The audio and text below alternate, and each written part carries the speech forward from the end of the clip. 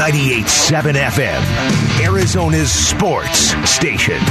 Bickley Blast.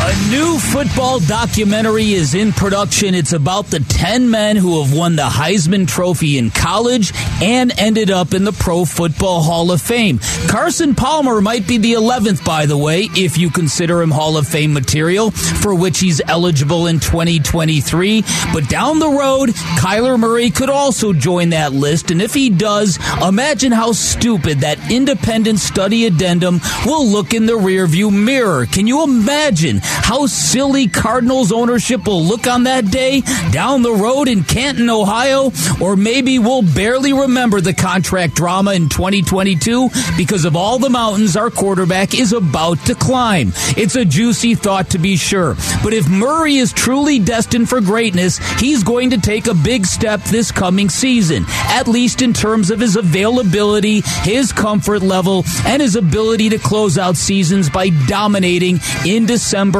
and beyond. And it's also a reminder that all the daily quibbles about the Cardinals really don't matter all that much. Not the salary cap, not the players who were cut on Tuesday, not the underfunded defense, because if Murray is truly a franchise-altering quarterback, he will lift the Cardinals above all of their weaknesses, because that's the way it works in the NFL, a league where everything works if your quarterback is truly that dude.